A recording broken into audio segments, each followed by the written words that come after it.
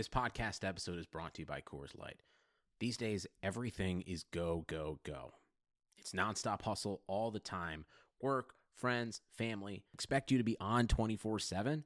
Well, sometimes you just need to reach for a Coors Light because it's made to chill. Coors Light is cold lagered, cold filtered, and cold packaged. It's as crisp and refreshing as the Colorado Rockies. It is literally made to chill. Coors Light is the one I choose when I need to unwind. So when you want to hit reset, reach for the beer that's made to chill. Get Coors Light in the new look delivered straight to your door with Drizzly or Instacart. Celebrate responsibly. Coors Brewing Company, Golden, Colorado. Support for this podcast comes from U.S. Bank. U.S. Bank wants to know how you reward yourself because they have cards that make every day more rewarding. Are you a points hoarder, cashback guru, low intro APR lover? With U.S. Bank, it's up to you because they have the cards to fit your lifestyle. So earn more whether you're shopping at a gas station or a grocery store, even while planning a staycation. Learn more at usbank.com/creditcard. U.S. Bank credit cards are issued by U.S. Bank National Association ND. Some restrictions may apply. Member FDIC.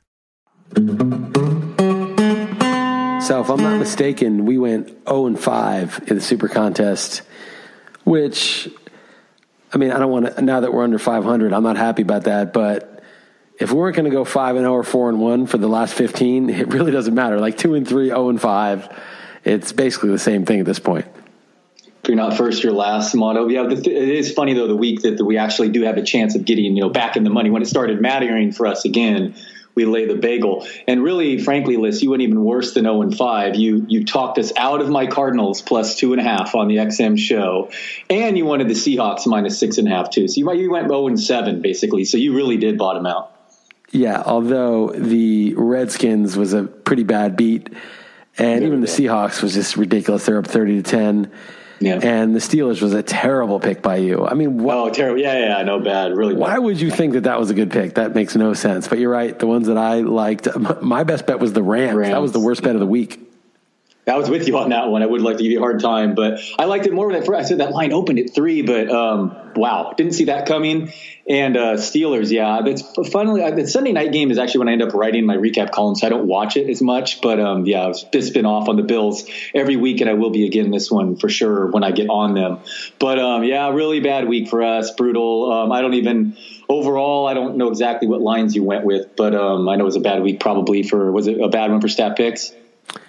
I haven't actually done staff picks. I was out drinking some wine and dealing with some stuff today, but I'm going to. Yeah, I saw your column's not up yet too. Also, so we'll use the. No, Beating the Book's up. Beating the Book is up. Oh, how recent was it? Within very recent? No, anyway. Like 8 hours ago. It's been up all day.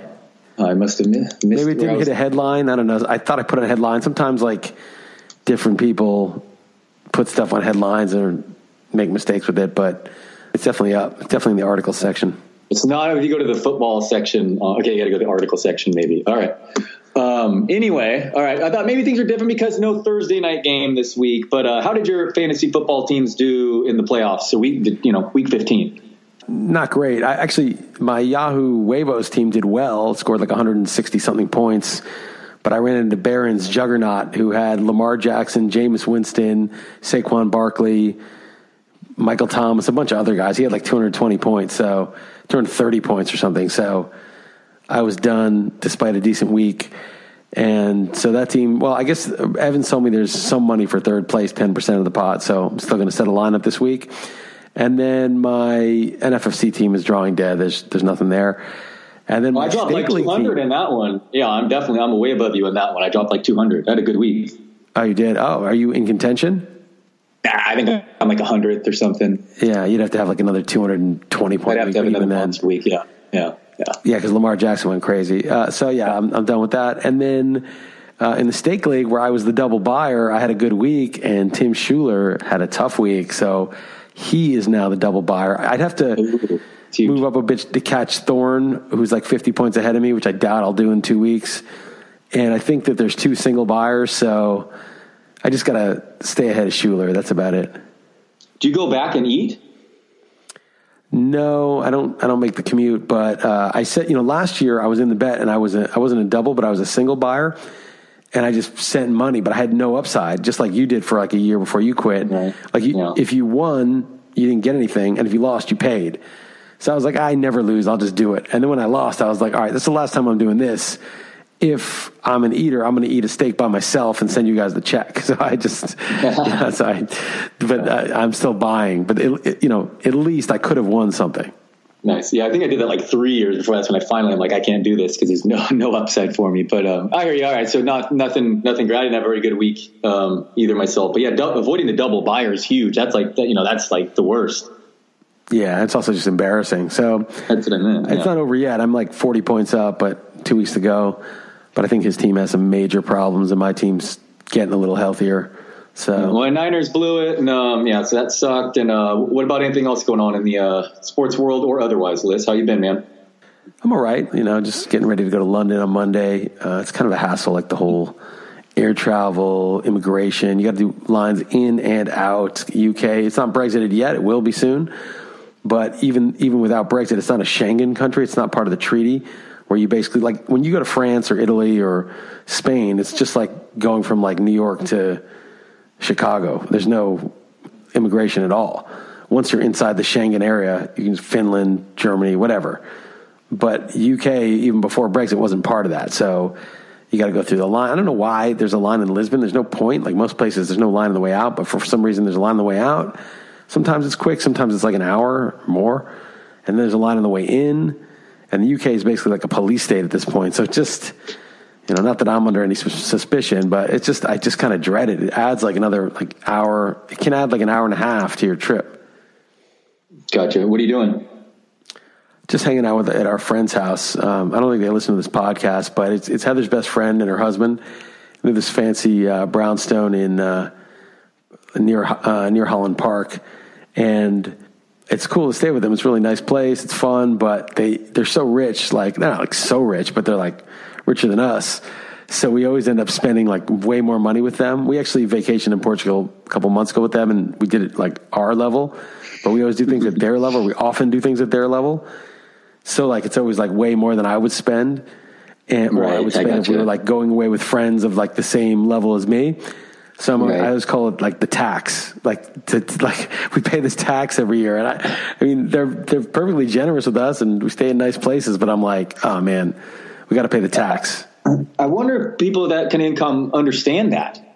You know what I mean? Like, do they realize that with other couples? Like, maybe they're not used to spending this much on a hotel or whatever. I wonder if that conversation goes on. Yeah. Like, I can afford to do it, so I do it. I mean, it's not what I would ideally be choosing to spend money on. I would rather go a little cheaper.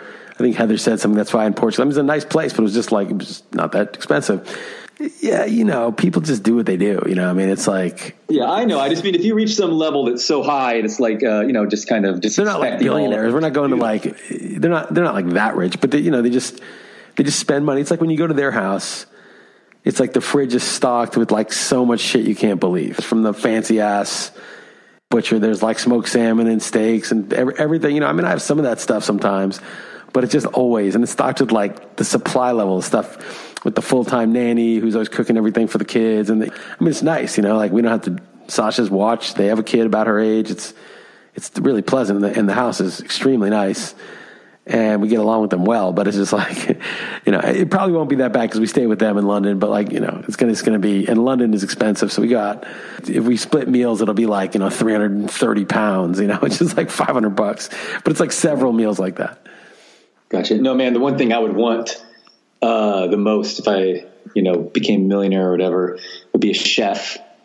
That would be the sickest, is just have a homemade chef, living chef. Learn to cook, dude. I would just cook my own shit. I'll buy shit once in a while that's like really nice. I'll splurge, but like, I wouldn't change that much. Dude, you don't need a chef. Learn to cook. Why can't you cook? I can't. Well, I don't know how. I am terrible at it, but what do you mean? It's just attention to detail and practice. That's a lot of. Yeah, I know. It seems like a lot of work. I'm not any good at it. Go ahead. I enjoy being in the kitchen. Like if I'm the one tasked on New Year's, we're having this party. I'm going to make this giant beef stew and some other stuff. And like, I like being in the kitchen. I like chopping stuff. I like cooking stuff. It's just relaxing. I'm confident. They're like, oh, can you carve the turkey? I don't know how to fucking carve a turkey. I watch a YouTube video, but I carve, I just figured it out because I like working with food, meat and vegetables. I like doing it. And then you get better at it because you just pay attention, you have experience. But mostly cooking is just attention to detail. You'll fuck it up a couple times, but you'll learn your lesson, and then you just pay attention and you just do it right the next time. Yeah, no, I know it would take messing up exactly, and the YouTube's amazing just to learn anything these days. But I'd love to be a good chef. I wish I do it. You have time. Put it this way: like I don't even watch YouTube. I don't have recipes. I don't even do anything. I just pretty much everything I make is just saute some garlic, throw in some salt and pepper, and throw in whatever I'm throwing in the right proportion and cook it the right amount. Like that's it. You know, it's super easy. Cooking is easy. You get a feel for certain things, like how long to leave something in, when to flip it, the amount of salt, butter, and whatever should be in there, and then just pay attention. Just don't start drinking and then forget that something's on the stove. Yeah, no, I'm super into food, and it's like all I care about when we go in different cities is where we're going to eat. But as of myself, I'm just horrendous cooking. Why? But I've been reading more into health stuff lists, just about stuff, and trying to really cut sugar out of my diet. And you'd be proud at some of the steps I'm taking. And interesting other stuff like meats. You made me think of like bacon. I guess is pretty bad for you because just processed. So like if you're to get bacon, like the way to do it is just basically go to a butcher, right? Yeah, I mean, not like a butcher at Whole Foods. I mean, some Whole Foods has all right shit. Whole Foods is bullshit. But like, yeah, go to a farmer's market and get a cut of bacon. Have them give you a slab of farmer's bacon. Bacon's actually good for you. Just, look at whenever you want to get a food item of any kind at the supermarket, look at the ingredient list. If it's like pork, salt, and the third ingredient's like brown sugar, it's not bad because it's not that much sugar in it, to cure it. You're probably better off getting without sugar, but that's not a big deal. There's 3 ingredients. Fine. The bacon's fine. You probably want to get bacon from a source that's not like a miserable pig in a living hell. Right. But so that's why it's better to get it from like a farmer or something. But just in general, though, like processed meats are bad. Like if you want to keep like inflammation down, like the best is like fatty, like fish is like the best, and like berries. No, but like a steak is great for you. Fatty steak, any kind of steak is great, especially if it's grass fed. Sure. I mean, you don't want to eat like bologna, but like, some Spanish ham or something is very good for all that stuff's good. Prosciutto, yeah, of course. Right. No, I'm just talking more processed, but curing is where it's meat salted and left out to sour. Prosciutto's a little bit. All those meats. Cured meat is perfectly healthy. Yeah, so I'm just trying to drink more water, and I've been getting into coffee more, and it turns out that is an anti-inflammatory food too. So I guess that's kind of good for you. So yeah, just black coffee. Yeah. What about a splash of milk just for the temperature? Like I don't need any cream or sugar, but I mean, if I just put milk for temperature control, cream is better than milk because milk has lactose in it. You don't want to be putting, especially like, first of all, so raw milk is great, but if you put raw milk in hot coffee, you're killing all the things that it's not raw anymore. Pasteurized milk is kind of a dead food. But what I used to do in the summer, but the farmer's market didn't have it this last summer, is Heather would bring me an iced coffee, and I put raw cream in it from the farmer's market. And so, like, I didn't kill anything because it's iced coffee. Right. And I put 5 ounces of that stuff in there and stir it up, and it was like a milkshake almost. It was so good, but it was no sugar, just all fat. Okay, so get cream for that to splash in the coffee for temperature control. But I mean, again, like, it's fine. It's no big deal to put cream in the coffee, but like processed milk and cream, like, pasteurized milk and cream products, they're okay, but they're not great. Right. I gotcha. Yeah. No, not pasteurized milk. I bet I actually know a couple dairy guys, and they say like, yeah, if you're used to that milk, drinking milk from the store tastes like dog shit to them. Oh, it's dog shit. We used to feed Sasha raw milk. We used to get it at the farmer's market, and she loved it. We never really got her this, once in a while we got it, but not often do we get her supermarket milk. Right. So yeah, no, you'd probably be proud of me, but I'm trying to cut all like soda and all that just completely out. So after you're 30, man, like Doritos, soda, it's like been too long. I know. A bag, a long time coming. Triscuits, Oreos, all that shit. It's just not for adults, man. That's not really for humans, actually. But when you're young, you're just like kind of a beast, so you just eat whatever, and you never. Right. So I know cereal's bad. You're opening it from a bag, even if you like any kind of brand. But like, is there any type of like granola at all? No, it's terrible. That shit's terrible. Horrible. No. You might be able to like may be able to like ferment some sort of cereal grain, or ferment it, or like soak it in salt water and like, I don't know, make some kind of porridge out of it or something. But there's probably ways to do it, like traditional ways of doing it. It's still not great for you. But the shit that comes in a box it's just like eating poison. The thing I'm searching for the most is like what's the best like snack food. So I'm gonna eat like berries, strawberries, and like blueberries. Fine, I love those. And like nuts, but like some nuts, like I think peanuts are secretly not great for you. Not just the allergies. Peanuts. Cashews have a lot of carbs for nuts. Cashews have a lot of carbs. You want to eat like inflammatory. That's what I just ordered. You say do macadamia. What do you say about them? Macadamia are good and walnuts are good. The thing is, like, because they're so oily and there's no carbohydrates in them or very little, you're not going to be able to snack very much on them. You're going to be like, it's like drinking a shot of olive oil. You're not going to like, olive oil is good for you though. That's good. Olive oil is good. It's good for you, but you're going to eat like 5 macadamia nuts and you're going to be like, I can't eat any more of these. Or you're going to I just ordered a 1.5 pound bag from Costco because I did read those are like the best nuts for you. Plus they taste good. One of the rare foods that, that you'd think that'd be the worst for you because they taste good. But macadamia nuts taste good, but it's macadamia nuts. It's like, or it's like you ever order like fettuccine Alfredo at an Italian restaurant? And sure, it's too much. You're saying, dude, like at first you're like, sweet, I got the shit. Like this is delicious. And then you eat like maybe like a quarter of it, and you're like, I want to throw up right now. It's like that, like the macadamia nuts. You can't. It's not like pistachios or cashews, which are like crack, and you're just like eating one after another because they've got carbs in them. They've got more carbs in them. Nuts are all right. You don't want to overdo it on the nuts because they've got like all these anti-nutrients. I mean, the way to do it is like soak the nuts in salt water and shit. And it's a real pain. So berries then, like can you trust berries in my local supermarket? What, like my local supermarket? Like, can I go buy berries? You want to get organic berries because pesticides. Like if you get like a lemon that's not organic, it's not a big deal because you're not eating the skin of the lemon. And it's big, so the pesticides kind of hit it a little bit on the surface. But like berries are like pesticides get all in there. And also, like, you eat the skin. So, like, if you can, you should get organic berries. And then, secondly, you can eat a decent amount. They're very low in sugar relative to other fruits. Like that's what I was going to ask.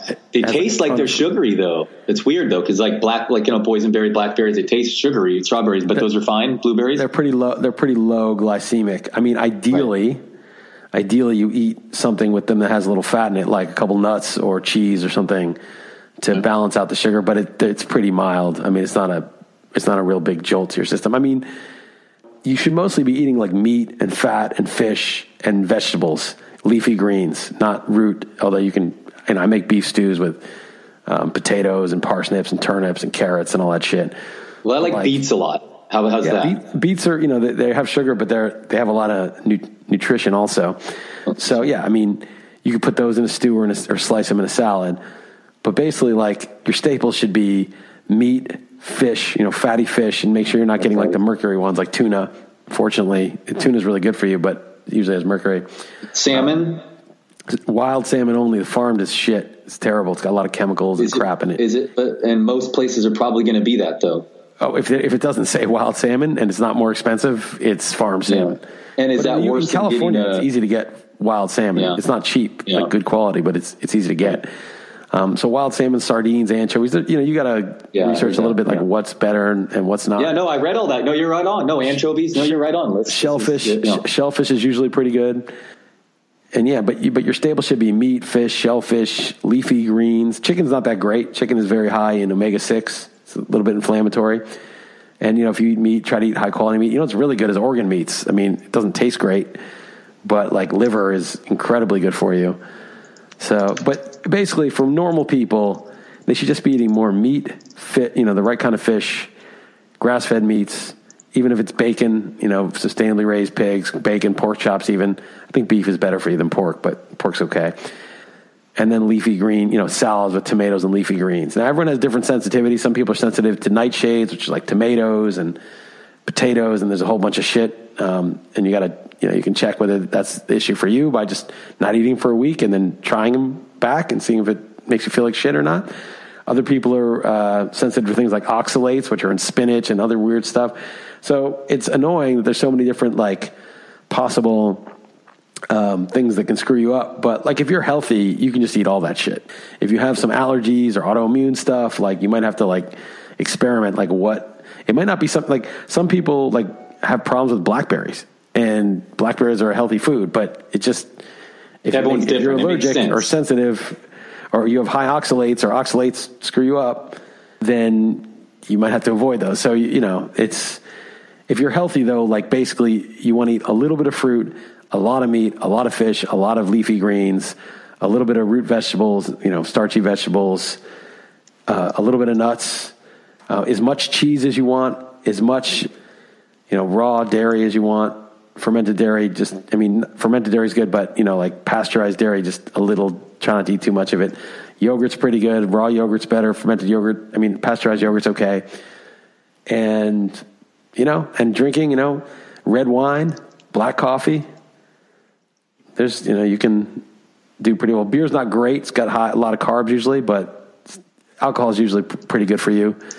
In not even total moderation, but if you have a few beers or a few drinks here and there, it's no problem. Yeah, I like most of this stuff anyway, so it's fine. Like even anchovies, I like white anchovies on my Caesar. So that's the better. Chicken, I didn't realize. Chicken that omega-6, it was inflammatory. That I did not know. It's good to know. Don't worry about it. If you're going to eat a nice roast chicken with the skin on it. Every now and then, of course. The dark meat and the wings. Right. Chicken's fine. I'm just saying it's not as good as beef. Right. No, I did. Right. Okay. Fair. And like the organ meats. And don't worry about fat and cholesterol. That's a big lie. All that shit's a huge lie. Huge lie. That. Yeah. Like butter, all that's good. What about and the other thing, definitely no seed oils. The only fats you should eat that are animal fat, lard or, anything that comes with meat, olive oil, butter, ghee, which is clarified butter. That's pretty much it. Like walnut oil you can't cook with, but if you want to put some walnut oil on your salad, that's fine. But nobody gets that. So, but no cook with seed oil or anything. Like you can't, or have even like French fries, right? It would be bad for you. Yeah, I eat them once in a while because they're so good, but they're almost always cooked in terrible vegetable oils. Yep. It'd be better if they cooked them in lard or something, but they cook them in vegetable oil, so they're pretty bad. And a lot of restaurant food uses vegetable oil because it's cheaper, and you won't notice a difference in the taste. I've noticed that. Even good ones, huh? I've noticed that. It's a scourge that they don't know that. It's just so annoying. Yeah, I've noticed. So, unfortunately, we all like to eat out, but if you can go to a place that is farm to table-ish place, sometimes they use oil too, though, those oils. But if you can go to like places that, sometimes I'll be in like a buffet in Vegas and they'll be like spraying that shit in the pan with making your eggs. And I'll be like, can you just put some butter in there instead? And they'll do it. I'm like, just can you use butter instead of that spray to make my omelet?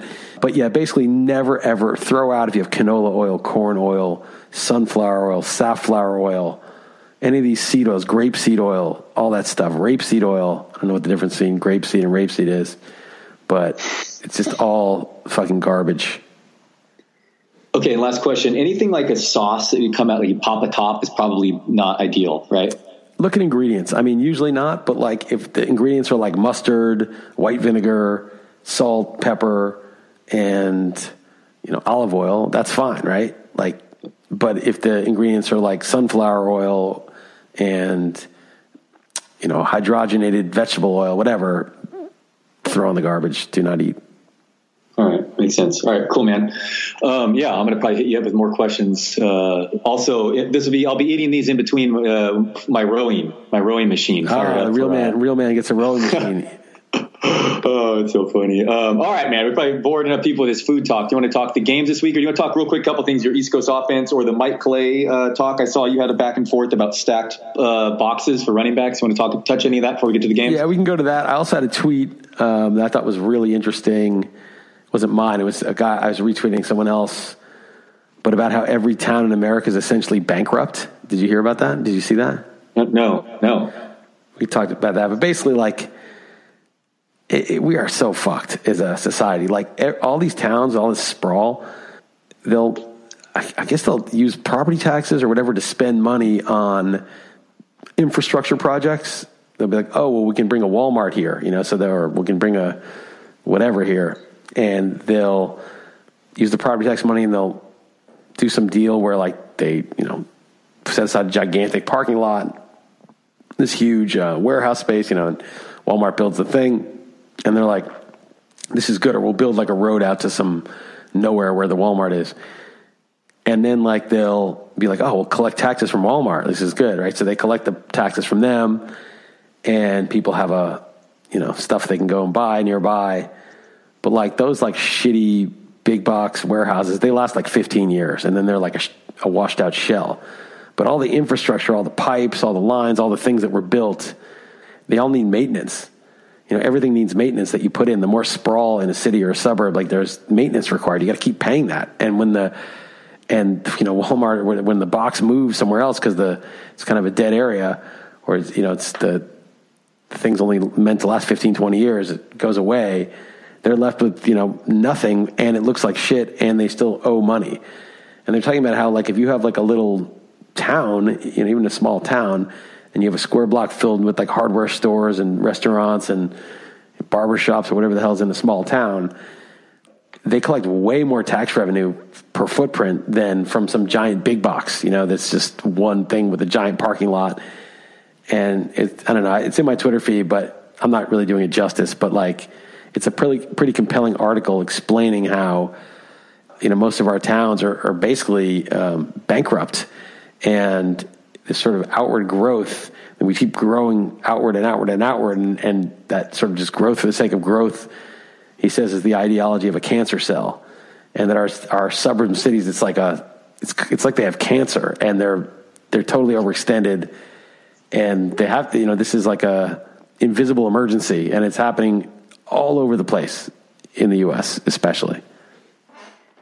Yeah, I don't know if this is exactly the same, but I've heard of like local smaller cities doing something similar in the sense of like, say like a Walmart needs to come in, they'll waive regulate. Usually there needs to be X, Y, and Z for something to come in that community, but the local government or whatever will just waive those in order to get the immediate benefits of that. And then down the road, they had those regulations for reasons, and it comes to pay up or whatever later. But I don't know if that's the same situation you're talking about, but I believe it from what I've heard locally where I live and whatnot, that cities, people running them, they're far more short-sighted. I mean, it's not surprising, like all government or whatever, but that's they're not just trying to capture the quick money all or of the America. Quick, right. Yeah, and like the quick, whatever, the expedient thing to do quickly, and then it benefits them later, now. Exactly. And also just cars. I mean, cars are such a scourge. I mean, there's this guy I follow on Twitter. It's at Wrath, WAWRATH of Non, OFGNON. He's always posting these pictures of architecture and cities, and he's big on like good urbanism and the opposite of this horrible sprawl. And he's like, the railroad, he has these beautiful pictures of like these trains in the snow. The railroad is the most unobtrusive. You'll have like a beautiful railroad track crossing like over a river through a forest, in a snowy area. And it takes up very little space. It doesn't interfere with the environment. It looks nice. And if you're on the train, you go through that environment. Trains are like, you don't carve out all these giant highways and overpasses and underpasses and on-ramps and off-ramps and giant parking lots. And it's not human scaled anymore. And now you can't walk anywhere. If you go into LA, which I used to live in for so long, it's hell. You can't walk around. I mean, it's ridiculous. You feel like an idiot walking. It's like, what are you doing? What's wrong with you that you're walking?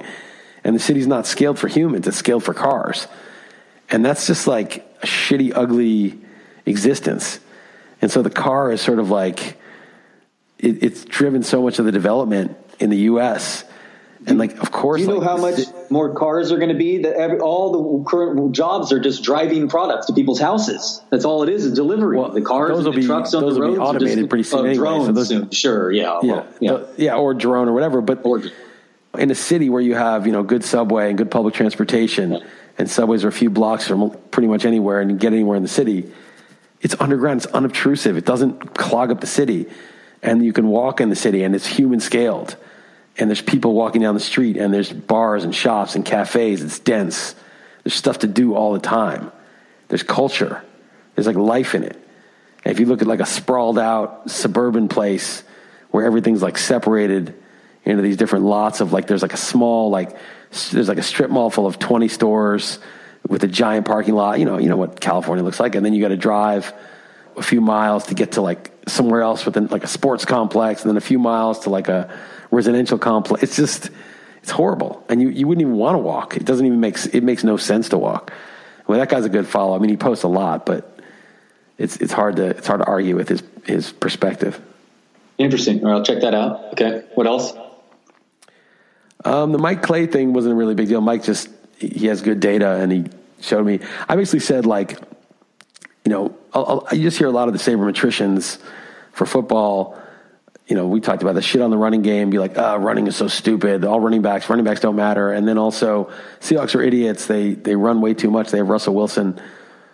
But I guess I was just saying, well, if you have Derrick Henry, who's not even a good pass catching back, doesn't that make the defense devote more resources to stopping him? So like it's easier for Ryan Tannehill and AJ Brown, like, cause they've got to say, Derrick Henry's on that team. Like we can't just like go with a light box and let Derrick Henry gash us. We have to stop this. And then that takes resources from the pass defense. And, Chris Carson, same thing. And isn't Russell Wilson, doesn't he have an easier time because the Seahawks are so run heavy? It's like in poker, if like you never bluff or you don't bluff often, when you do bluff, it's way more effective because it's like, didn't expect that coming. With him, isn't there just a direct correlation to teams that smartest teams running the most play action in the NFL too? I think there is. It's like play action by far. You got to sell it. I saw a video of Baker Mayfield so half-assedly selling a play action. You got to like really. Some of these guys, they really like put the ball in the running back's chest, and then like take it back, and it really looks realistic. But so anyway, I was arguing like, aren't we being a little bit sort of first order effects? Like, running doesn't get as many yards as passing, but you have a really good running game, doesn't that make it easier to pass because the defense just has to deal with this? And Mike sent some data. He said, not really. He said that on average, not only does Derrick Henry and Chris Carson see fewer guys in the box than like some like Peyton Barber or some scrubs, but basically what mostly drives the number of people in the box is formation. So if you have three receivers, you can't leave anybody open. So you've just got to get that slot corner. You've got to have a nickel alignment pretty much because you can't just not cover somebody. So that the lighter boxes are driven by the offensive formation, not the running back. And then if you look at the averages that, Derrick Henry, I guess it makes sense. Yeah. But so, that, and Mike has good data. He's, he's not like some lightweight. He's legit.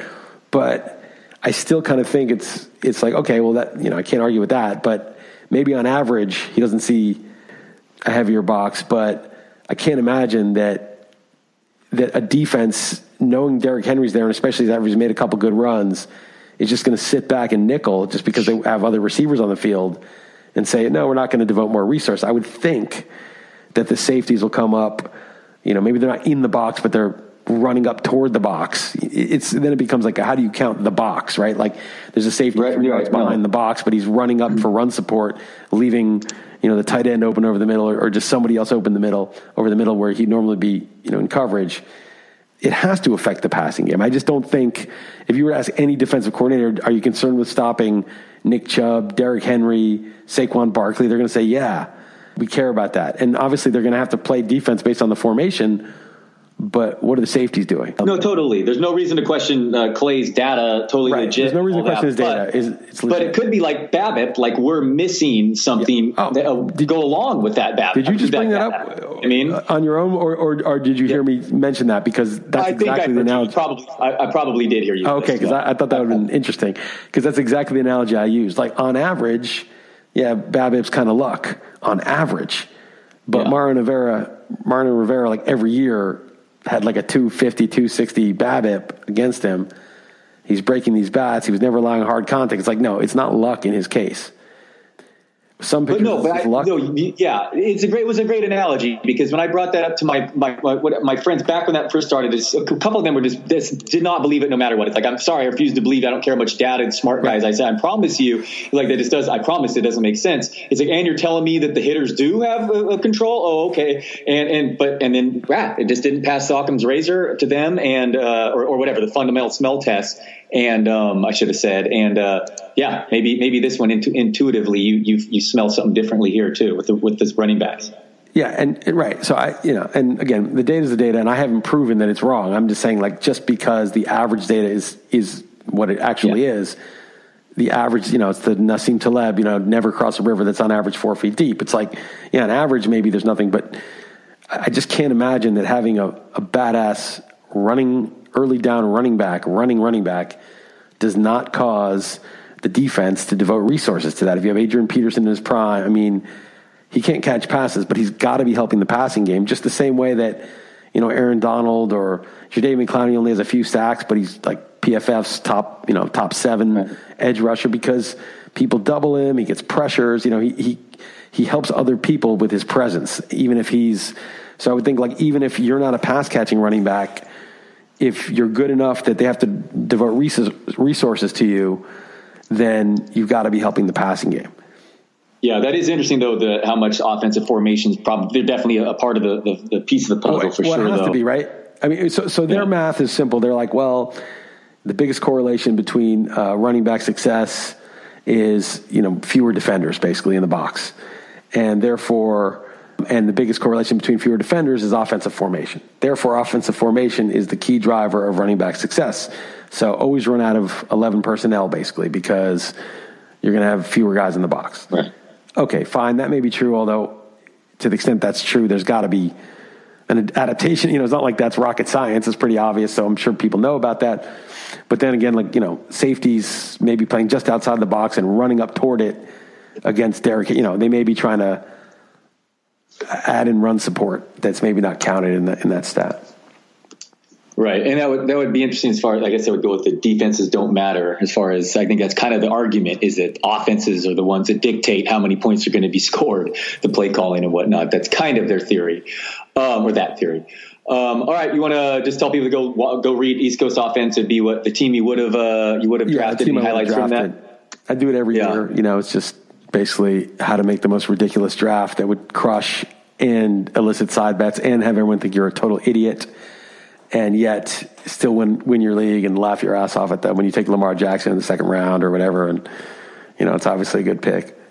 Well, the best, that's one I actually wanted to bring up, was the best part about that is you were kind of doing it with NFFC scoring. So taking a rushing quarterback in the league with 6-point QB round 2 would be even better too. I mean, that's even funnier.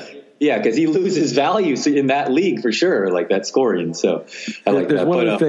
There's one other thing we got to talk about because it's so crazy. I don't know if did you hear Rufus's segment today? I was trying to get caught up actually as we started recording this. So I was midway through. So, dude, I forgot about this, but do you remember Erickson asked him, it's the Patriots stuff, right? Have covered, 58%. He's like, oh, I didn't do the homework. Sorry, I'll do it. I'll do that this week. So I forgot about it, but Jeff remembered, and he said, so what is the Patriots, like how many points per game do the Patriots, to get to 58%, like how many points per game better than expectation are they, right? Because like the spread is the expectation, and the Patriots are almost always favored, so their good success, their results have obviously generated high expectations for them. But obviously if they're covering at a 58% clip, they're beating those expectations at a crazy rate over like 260 games or whatever it's been. So how many points per game are the Patriots beating their expectations by? Oh, wow. Like their expectations based on like any models with yards per play and all the shit that goes what sets the lines. A full point? I don't know. What is it? So Jeff thought it would be like a fraction of a point to a full point. I thought maybe something like that. 3 points. That is, wow. Yeah, I didn't know if I was going too high even saying a full point. Yeah. Wow. It's 3 fucking points a game, okay? And here's the thing. This is not 3 points a game better than the average team. This is 3 points a game better than the team that's won 6 Super Bowls is expected to be. Right. Okay, this is ridiculous. So I said, well, what could possibly cause that? And he's like, well, they had a left-footed punter because the spin would be different. They generate an extra muff here or there.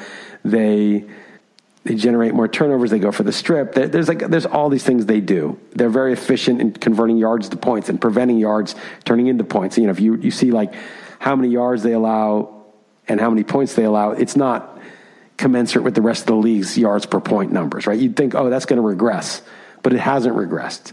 So that's how they're doing it. I mean, all these little things. And I said, but Rufus, you're a betting man. I said, do you think he said, if you were to add up any one of those things, it's just like, it's too impossible to like aggregate them because they're all like below the rate. Like each thing is tiny, but like maybe there's 50 things they do, 50 little edges they have that add up to that. I said, Rufus, you're a betting man. If you had even money, do you think it's 50 individual tiny things that add up to 3 points better than, the elite team in the league would be? Or do you think it's cheating? And I think he said, well, I'll have to get back to you on that. I'll have to look into that a little bit more. But I mean, the Occam's razor is definitely, it's fucking cheating. And then Jeff asked another good question, which is a really good question, which was, so if the Patriots are 3 points better than expectation over 250 games, What's the second highest team versus expectation? It's probably like 0.4. Great question. It's probably like 0.4. I bet it's like nothing because they cover it like 51%. I mean, it's like they're basically expectation. Yeah, they can't be high. Right. They can't. So exactly. What happens when you have an outlier like Mike Postal, right? He's an outlier. He's winning at a rate that is just not commensurate with anybody. Oh, maybe he's just the greatest poker player of all time. And maybe Bill Belichick is just the greatest coach of all time by such a margin. Nobody's even close. Maybe. But usually, if a guy's winning or doing something at a rate that is totally unsustainable given regression and given the very, parity-friendly landscape of the modern NFL, don't you think it's so likely that they're cheating? I mean, it just seems even more likely than ever to me. That was the answer, was 0.4. That wasn't the guess. No. I made that up. I'm just saying. He I would know bet. What the second one. Okay, right. It's got to be right. I'm saying my guess is like whoever's second most is like 0.4 above expectation, if that. And the third one's 0.37. That's my guess. Right. Gotcha. Well, the Bengals, I thought, and that would have been hilarious. Just brag, we would have gone nuts. Like, wow, shocking. You don't see the plays. And then it looked good right away, but then we look dumb and they don't even cover. By the way, for whatever reason, the Yahoo Fantasy Twitter account retweeted my tweet of our picks for the first and only time all year. It's the 0-5 week. 0-5. So that's just so perfect. But that's 200,000 people that'll that's 200,000 people that'll never listen to this podcast. So funny. But anyway, I hear you, man. The Patriots, and there's got to be, that is the most interesting evidence that's just right there too. That just points to overwhelming in my opinion. It's overwhelming. I told you the movie The Flamingo Kid, like this guy's crushing in gin.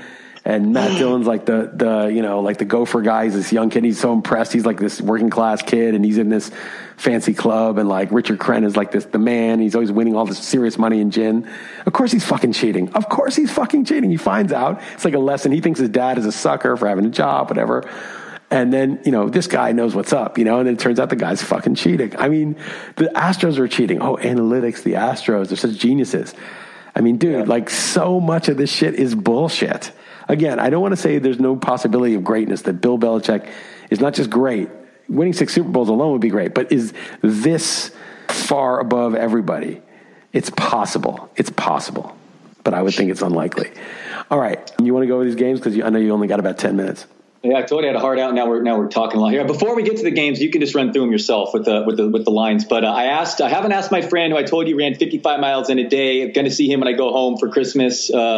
But I did ask Andy Behrens, and he says about regards to your running, and he says to take whatever odds you're willing to you give me. You don't have a chance. And your friend and colleague Andy Behrens has no that faith guy. In you. He's a runner. His faith, Andy Behrens. In like D1 college right now, a freshman, a runner. He runs every day himself. This dude will go out and party in these fantasy, out late, the wee hours with the other fantasy nerds, and be up running at like 4 a.m. every time I'm with him.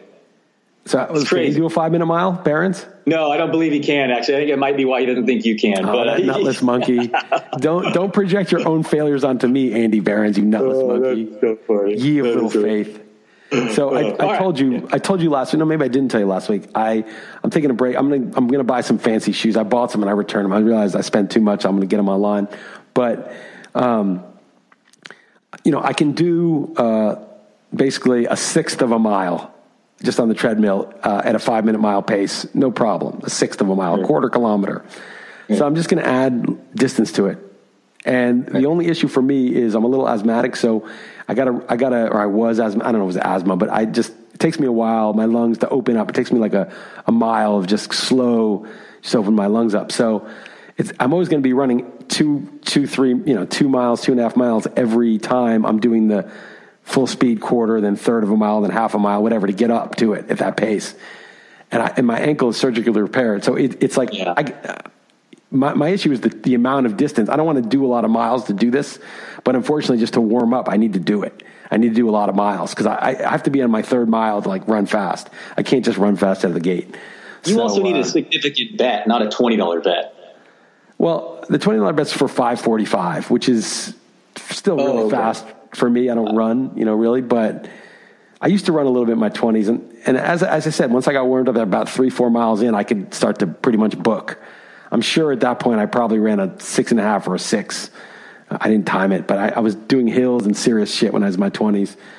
So I don't know. I may just be too old. My ankle too damaged. I forgot about your ankle. Yeah, no, your ankle's been a thing ever since I knew you, had known you. So yeah. Well, I had surgery, and now I can like play tennis and stuff. But like straight running, like I can run also for like a couple miles, but every other day for like months. You know, it was barking a little bit the other day, and I haven't even done shit. So like, but my running shoes are super old and shitty. So I'm going to buy some padded, like good ones, and just go on the treadmill on the track. No road running. Nice. Anyway, all right, these games. We'll do that. I've been thinking about it a lot, though. I've been really like in my head, like strategizing and stuff. No, good luck. No, I've been thinking about it too. Like asking, that's why I wanted to ask you for sure. Andy Behrens, you have little faith. Andy Behrens. All right. Okay. All right. So Texans -3 at Bucks. Yeah, I took the Texans here. It seems like such a sucker line, and it's so simple to say this, but they're so much more dangerous with Fuller. And now Tampa Bay has no wide receivers, crazy, huge reverse splits for Winston. So it seems like a sucker play, but I laid the points. Road favorite. I took the Bucks. I made the line +2.5. Bucks are decent, but I sort of and then I was like, wait, it's -3. I was like, oh yeah, both receivers are out. I didn't really think about that. Like one guy's not a big deal, but both is kind of a big deal. Anyway, I'm not strong on that. Stay away from me, Al. Bills +6.5 at Pats. Another stay away from me. I'll go with the Bills here, but like I said, I've been fading them, and so now's the time that they'll turn to a pumpkin. But that Patriots offense, it's funny. Yeah. I left on a cliffhanger right when he was talking about the Patriots, right when you started talking, and you brought up that Rufus segment. So it's funny. But they've been bad, and I think this should be a close game. And it could go either way. So give me the points. Yeah, I took the points too. I don't feel that strong because they'll get a block punt. There'll be some bullshit, some cheating shit will happen. I can't deal with it. And I've always been wrong about the Patriots this whole year. Yeah, sure. Rams +6.5 at Niners. I really like the Niners. I think that was just a letdown. I think the Rams just mailed it in and they blew it. I think the Niners are going to crush. Yeah, I'm debating bringing my 6-year-old daughter to this game. I get to go Saturday, not Sunday. So I'm with you. I laid the points, and I saw you talk shit on your tweet, but that loss last week, I think it was what you're referring to. After further review, you won't be getting home field. That loss really didn't matter. It could matter if they lose or the Seahawks lose at home, but really the Niners had to win in Seattle week 17 regardless. So that win actually didn't matter too much. Well, they'll win the division if they beat Seattle, but will they get home field over the Saints and Packers? Well, yeah, they have the tiebreaker over both because they beat them both, and now they still have the same amount of wins. They control their own destiny. If the Niners win out, they still get home field? Well, why wouldn't they? They beat both the teams, and they have the same amount of losses now, right? And they won both their head-to-head matchups. Right. So that's why that's why I told you last week that I'm taking the points of the Falcons, and it's so many injuries. They were partying after that 3-game stretch. That didn't. And it was literally a game that meant nothing because they'd still not get home field had they lost to Seattle anyway, because they would have been swept by Seattle. Because they didn't play for the tie. So it was literally a game that didn't mean anything. Correct. Unless they end up slipping up against the Rams here, then it wouldn't matter. But they didn't want the Rams are desperate. But that was a weird game last week. It was the longest. They had a 21-play drive that took like 12.5 minutes, third longest drive in like 20 years, and that took away a whole quarter. A team favored shouldn't be shrinking the game, But anyway, so I'm laying the wood here as well. I'll use the Niners. Jaguars +7 and Falcons. I took the Jaguars, but I have zero confidence in this. Yep, same exact with you. Took the points, zero confidence. Next. Okay. Saints -3 at Titans. I made it 2.5. I really would like to see 100% Derrick Henry because I think he's a difference maker, but I narrowly took the Titans. What about you? Yeah, I don't feel great about it because the Saints are so good, but same here. And man, how high can you rank A.J. Brown? I know the targets weren't there until this week, but seriously, this projected shootout, what if that guy looks at another 15 targets? What a monster fantasy immediately as a rookie. God, what a beast. Yeah, he's a beast. And then how about Giants +2.5 at Redskins? Redskins, I think actually if Eli doesn't start, that could be a problem. That guy's not been horrible if you look at his games. He hasn't taken a ton of sacks or whatever. So I don't know. I'm actually going to take the Redskins. I'm guessing you're taking the Giants. Danny Dollars, man. Come on. How can you not? Dwayne Haskins is a little bit better. Eli, seriously, if you look back at it, he got played Dallas, 7 YPA. Then he played the Bills and then whatever. Miami, he just shredded. Those are so bad picks, though. Those 3 picks were so bad. He just sucks. When he gets sacked, it's so hopeless. Daniel Jones can move. Daniel Jones just has to stop, just being fixated downfield. He has to check down to Barkley. They need to call some easy plays to Barkley. I don't know. I just like him here, but McLaurin may go nuts. So that's a stay away game for me, though. No problem. I have to stay away for sure. For me. Steelers -3 at Jets. Lev Bell revenge game. I promise this isn't just me being bitter being on the Steelers last week, but this one's kind of was the easiest for me to pick the Jets. I feel like their defense has been okay. So, I mean, I'd use them if you wanted to. I'd use the Jets too. I think the Steelers, they did what they could with their situation, but I think this is it. Yep. Bengals +1 at Dolphins. I know that the Dolphins are playing better, but I went with the Bengals. I think they're playing much better. So this is just a gut feel. I would not want to use this, but give me the Bengals. I took the Dolphins, but I actually kind of agree with you that the Bengals are maybe a better team now. All right, Panthers +7 at Colts. Yeah, I like Mixon there. I'd take the Panthers, but who knows with Will Greer? I mean, I don't know, but I took the points. I'm with you. All right, Ravens -10 at Browns. Ravens, I laid the wood, and I think you want to use this one, yeah? My best bet. I just think there's a mutiny in Cleveland. The Ravens need this game to lock up home field throughout the playoffs. They lost to the Browns, so they're not going to take it lightly. Mayfield's a dick. They probably hate that guy anyway. And there's no Myles Garrett. I think they're just going to come in and crush. Yeah, I know. And they lost to him last time they played, and I think, agreed. They're so good. So good. Okay. Yeah. Lions, and they have extra rest too. It's just everything's stacking up for them. Lions +6.5 at Broncos. Yeah, so I hope it is 6.5. That's actually made my best bet. Normally, I've been trying to stick with underdogs, but give me the Broncos here to crush. I think their defense is pretty good. That home field's extra, in Denver.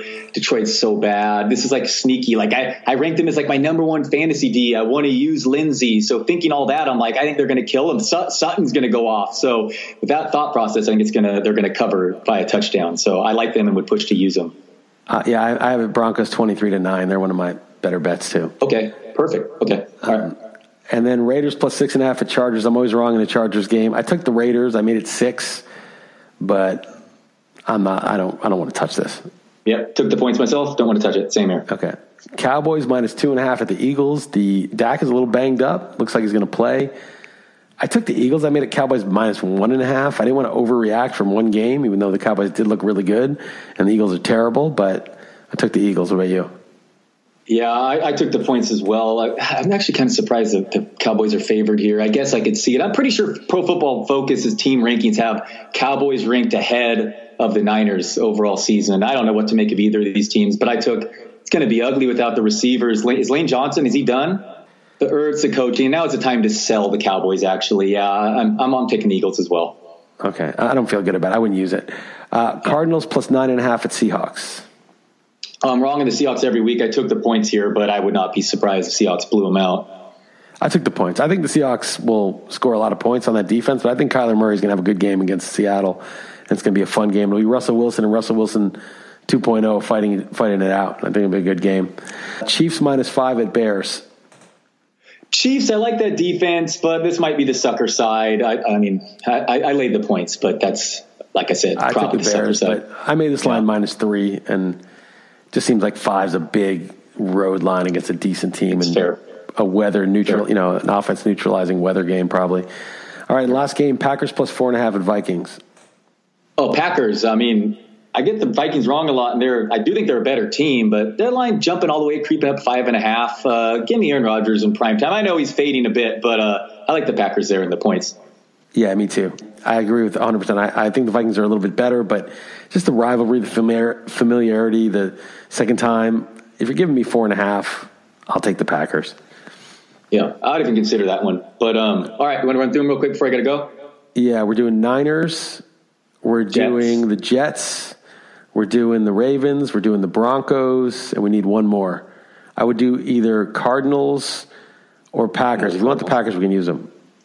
Yeah, Cardinals or Packers. Yeah, we'll talk it through when we go through the line, but both those are fine with me. Cool, man. So one other thing before we go, I don't think we're going to do a pod next week because it's Christmas Day. So I think we'll do one. Maybe we'll do one. Can you do one New Year's Day? Be too hungover? You'll be able to do it. No, I'll be around. Yeah, all right. I'll be around. I think so. New Year's Day. So this will be the last one for 2 weeks. We'll obviously still do our Week 17 Super Contest. It's not like anyone's dying to hear our picks for the Super Contest. Obviously, being the book will be up. Our picks will be up. You can look at what our picks are if you want to fade them or whatever. It's not like dire. And then we'll be back in 2020. Cool, man. Yeah, sounds good. And happy holidays. Yeah, have a good holiday, man. Take it easy, Dalton. All right, later, Liz.